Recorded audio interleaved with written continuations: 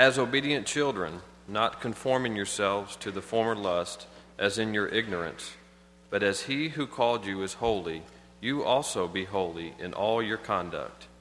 Because it is written, Be holy, for I am holy.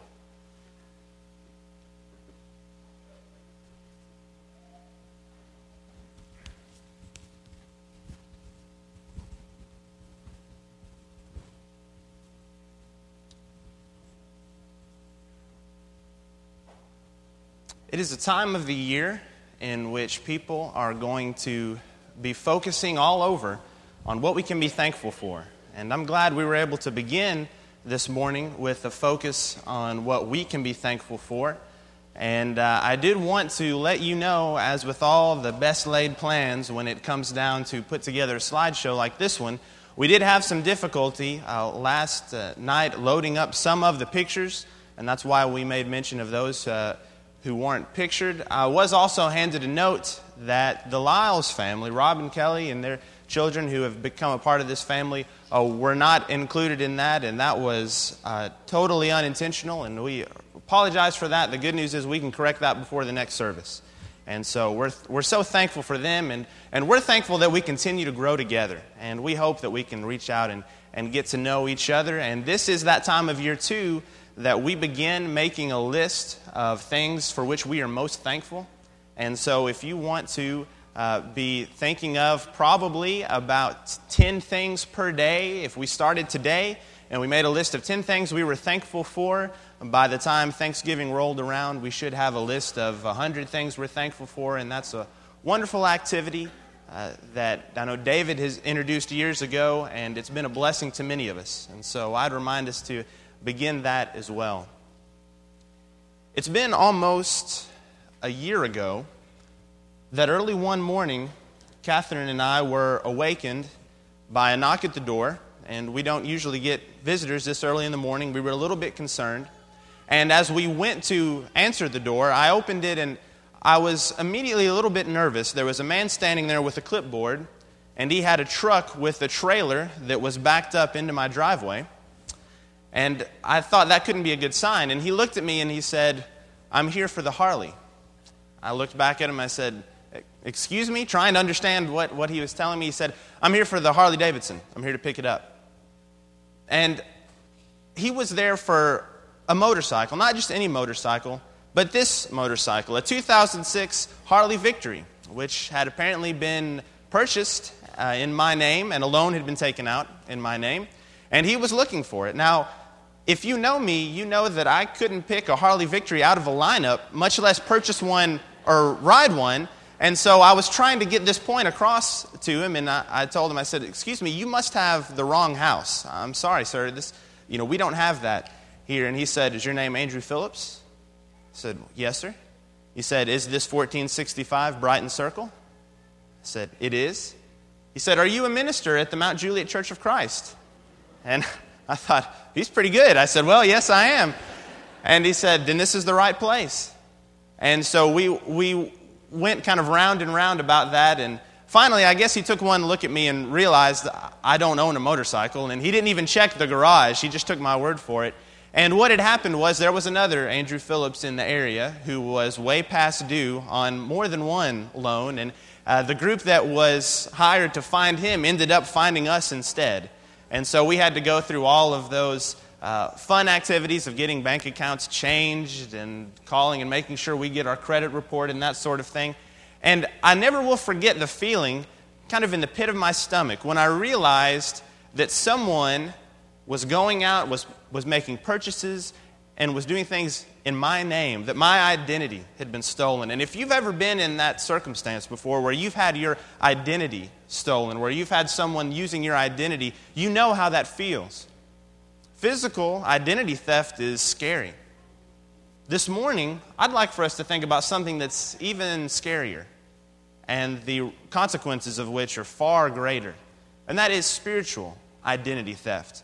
Because as scary as it is for our physical identity to be taken from us, for someone else to be using it, it's even more dangerous for us to lose sight of our spiritual identity. And in the first century, Christians faced that same challenge, the same challenge we face today.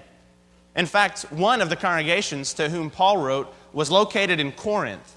And when he wrote to the Corinthians, he was writing to a group of people that had come out of a lifestyle very different than the one God's laid out for us. They had come out of pagan practices and immoral lives, and they were coming in, having been washed in the blood of Christ. They were living a new life, and yet there were times in which they experienced that temptation to revert back to their old ways. In fact, in chapters 5 and 6 of 1 Corinthians, Paul goes into great detail about the kind of immorality that was taking place in their congregation. The kinds of physical immorality that was going on, even in chapter 6, brothers taking other brothers to court and defrauding one another. And he begins kind of a laundry list of all of these practices in which they used to walk, beginning in verse 9 and verse 10. And after he lists all of those things, in verse 11 he makes this statement. He says, "Such were some of you, but you were washed, but you were sanctified, but you were justified in the name of the Lord Jesus Christ and in the Spirit of God." He said, you used to walk in this way, but that's not your identity anymore. You have a new spiritual identity as a result of being washed, of being sanctified, and being justified. This morning, for a few minutes, let's focus and study about our spiritual identity. As we focused on the cross these past few weeks, that's been a wonderful way to remind us of our true identity as Christians, to see the price that God paid for us and our obligation and joy in serving Him. We've talked in recent weeks about what it means to be justified. In fact, just last week, we talked about God's wrath and the way in which there needed to be a sacrifice to both appease that wrath and also satisfy God's love. But look at a phrase that Paul uses here. You were sanctified. This morning, we're going to spend our time focusing on what it means to be sanctified. And we're going to do that by reading some passages out of the book of 1 Peter. So if you haven't already, I'd encourage you to turn to 1 Peter.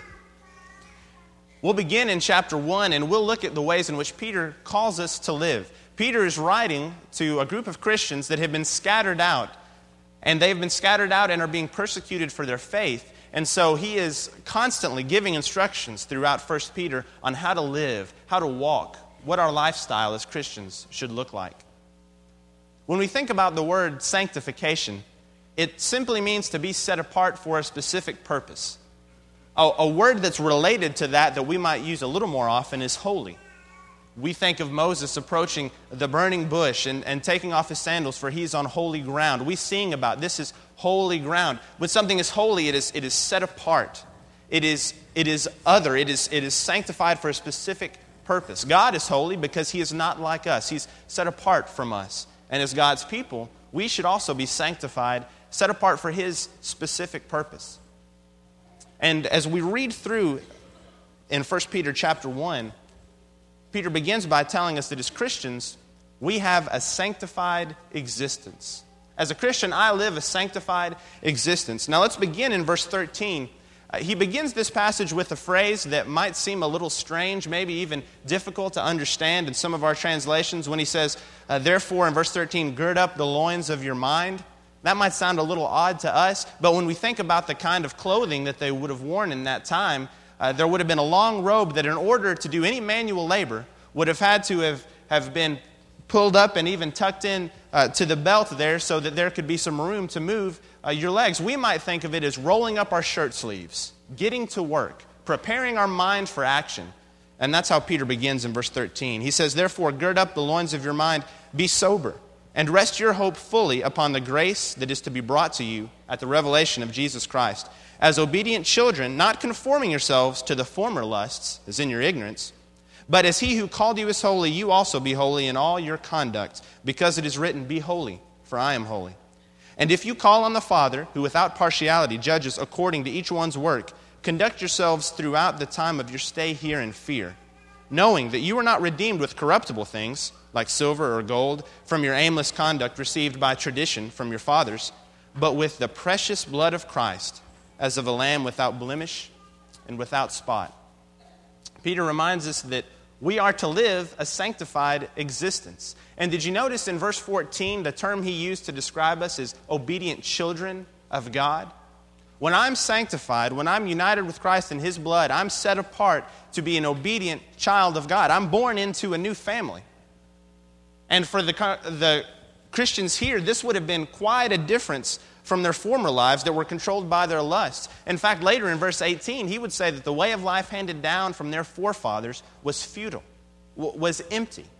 Because they were born into a new family, all the things that had once seemed so important didn't seem so vital anymore. The pagan worship, that idol worship that had seemed like such a part of everyday life, all of a sudden, in view of God, was meaningless.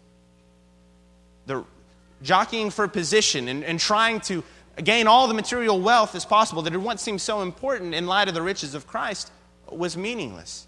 It was futile. And this principle reminds me that it doesn't matter what's been handed down to me, I make the choice if I want to invest my life in something that really counts.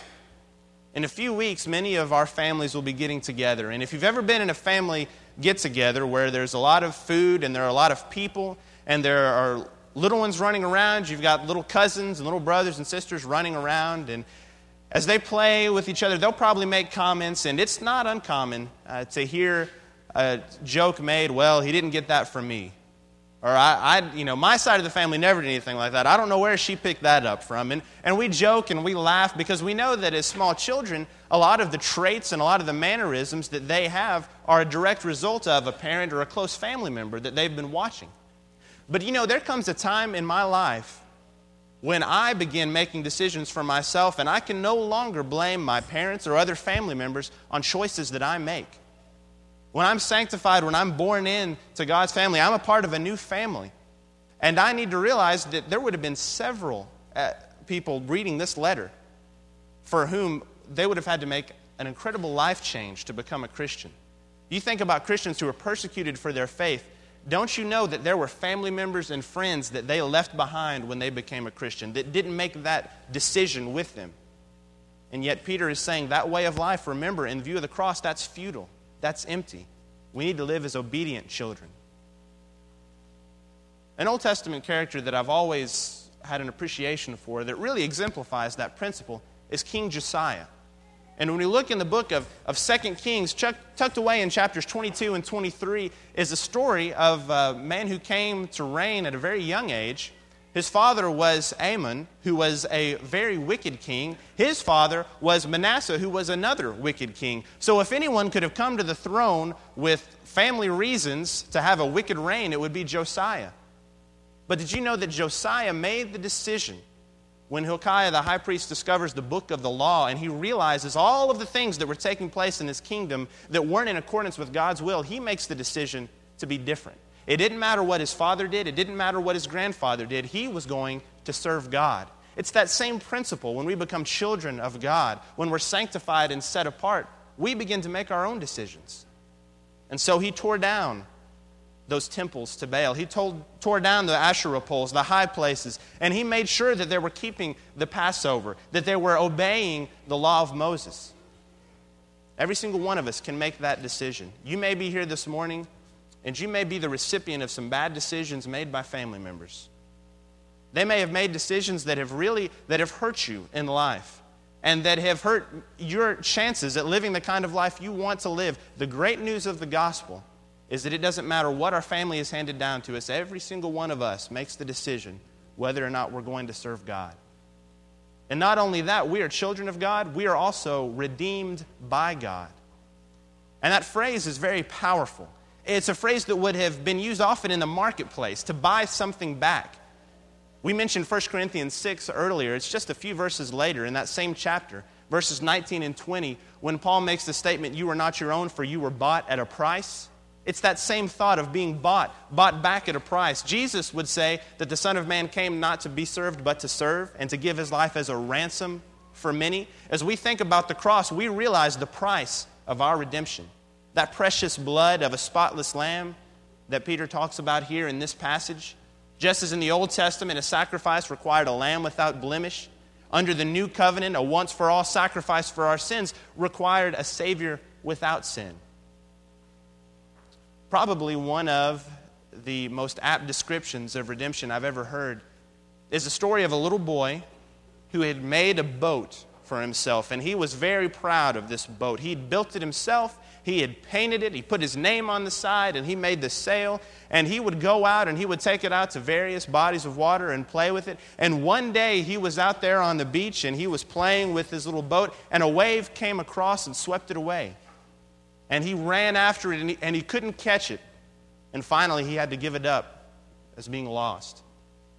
It wasn't until weeks later he was walking through town and he saw an old toy shop where a man collected antiques and old toys, and he had found that boat. He'd cleaned it up and it looked just as good as new, and he'd put it in his store window and he had a price on it.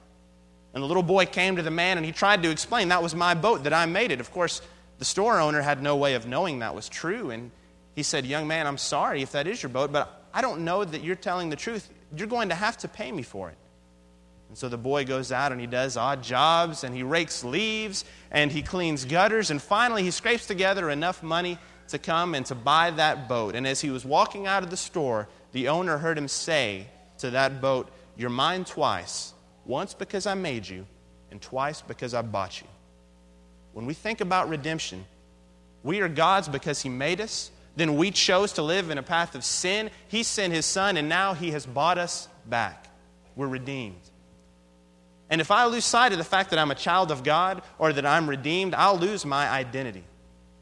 Not only that, but as we continue reading in 1 Peter chapter 1, we begin to read that Christians follow a sanctified authority.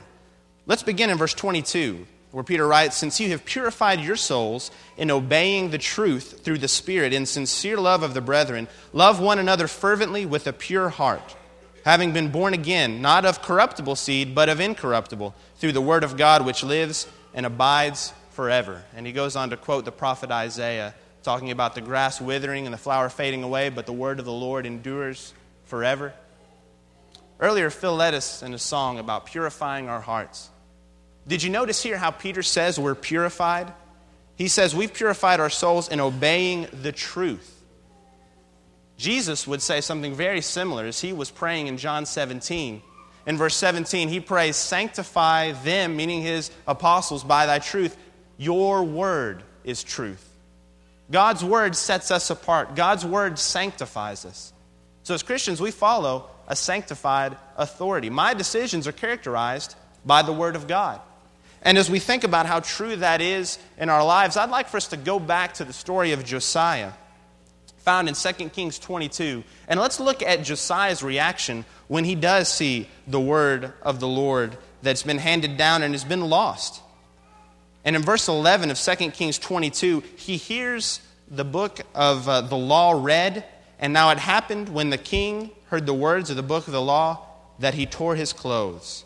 And then in verse 13 he says, go inquire of the Lord for me, for the people and for all Judah concerning the words of this book that have been found. For great is the wrath of the Lord that is aroused against us. And why had the wrath of God been aroused against them? Because our fathers have not obeyed the words of this book to do according to all that is written concerning us. See, Josiah understood that in order to glorify God, he needed to follow the words of the book of law. He needed to follow God's word. The same thing is true for us. Living under a new covenant, we have that same responsibility. And so even though there had been artifacts that were used to worship Baal that were even mixed in among some of the things in the temple, Josiah made sure that those were cleaned out and destroyed. Even though they had not celebrated the Passover, because it was written in the book of the law, Josiah made sure that they celebrated the Passover. You see, he wanted his life and his reign to be characterized by following the Word of God. Just a few weeks ago, Erin Crisp brought in something that I thought was really special, and she was showing it to us. It's an annual lesson commentary on Bible school lessons from 1933. And it belonged to her great-grandfather, John McCullough. And if you are familiar with that family, you know what a godly heritage that family has left for us and for this congregation. And I was struck with the fact as I looked at this and was thinking about all of the lessons that it contained, I thought, isn't it wonderful that years ago, in a location not very far from here at all, there were Christians coming together, living lives that were set apart by the same Word of God that we study when we come together, the same Word of God we're teaching our children, the same Word that has sanctified God's people for generation after generation. And if I want to live a life that's set apart, I don't need to be taking my cues from the world. I need to be looking at the Word that has endured for generations and, as the prophet Isaiah said, would continue to endure. It was also interesting as I read through and looked at some of the review questions at the end of each chapter. Some of those review questions were challenging. In fact, many of those questions assumed that the student in class would have done some homework outside of class and would have done some memorizing outside of class. What a challenge. There is more to the Christian life than simply memorizing Scripture, but we need to be very careful that we're hiding God's Word in our hearts and that we're setting ourselves apart for His service by His Word. A phrase used often is in the world and not of the world, and sometimes that's difficult for us to understand when it comes to following our sanctified authority. The same God who's told us through His Son Jesus to go into all the world is the one who told us through John in 1 John 2:15 that we should not have friendship with the world. In fact, friendship with the world, being the friend of the world, is hatred of God. And so how do we reconcile those two? Do we shut ourselves off from the world and decide, I'm only going to spend my time around people who share my beliefs and who are Christians, and therefore cut ourselves from opportunities to spread God's Word? Or do we decide to just go live in the world and with the world and take our cues from the world and have our life determined by how the world lives? There's a balance there, and holding to this sanctified authority will help us find that balance, spreading God's Word to others. See, as Christians, we have an authority that's different than those around us. We also have a purpose that's different than those around us. And Peter tells us about that purpose in 1 Peter chapter 2. We'll begin in verse 4. As he writes, coming to Him as to a living stone, rejected indeed by men, but chosen by God and precious, you also, as living stones, are being built up a spiritual house, a holy priesthood, to offer up spiritual sacrifices acceptable to God through Jesus Christ. Therefore it is also contained in the Scripture, behold, I lay in Zion a chief cornerstone, elect, precious, and he who believes in Him will by no means be put to shame. Peter reminds us that as we fulfill our purpose in life, that we are built on God's foundation, that Christ is the cornerstone. The stone that had once been rejected is now made the chief cornerstone. And is there any better picture of rejection by the world than Jesus on the cross? Do we get any clearer picture of the fact that God's own creation rejected His Son, nailed Him to a cross, and yet that Son is the Messiah? And it's through His blood that we have entrance into the kingdom of God. It's a beautiful picture of Jesus being the chief cornerstone. And if I don't build my foundation on that cornerstone, then my building is never going to last. Here he describes each one of us as living stones, that we are being built up in the church with Christ as the chief cornerstone. And if we lose sight of that, then we're not building something that's going to last. As Christians, our purpose is to be built on God's foundation and to fulfill God's mission. And I like the different word pictures that Peter uses here to describe that. Let's go down to verse 9 as Peter writes, but you are a chosen generation, a royal priesthood, a holy nation, His own special people, that you may proclaim the praises of Him who called you out of darkness into His marvelous light. He would say a chosen generation, or maybe even a chosen race in some translations, whereas the children of Israel were God's chosen race in the Old Testament, to the extent that when they would come into contact with other cultures that didn't glorify God, they were commanded not to intermarry with those. They were God's chosen race, His chosen people, and yet through Christ, every single one of us can be a part of that chosen race. In fact, as Paul was writing about salvation in Galatians chapter 3, verse 28, he said that there was neither Jew nor Greek, neither slave nor free, or male nor female. When it came to salvation in Christ, every single person, every single soul had the same blessings, the same eternal inheritance. It doesn't matter where I was born. It doesn't matter what I've done in the past. I can have that same spiritual inheritance. I can be a part of that chosen race. He also uses the description of royal priesthood.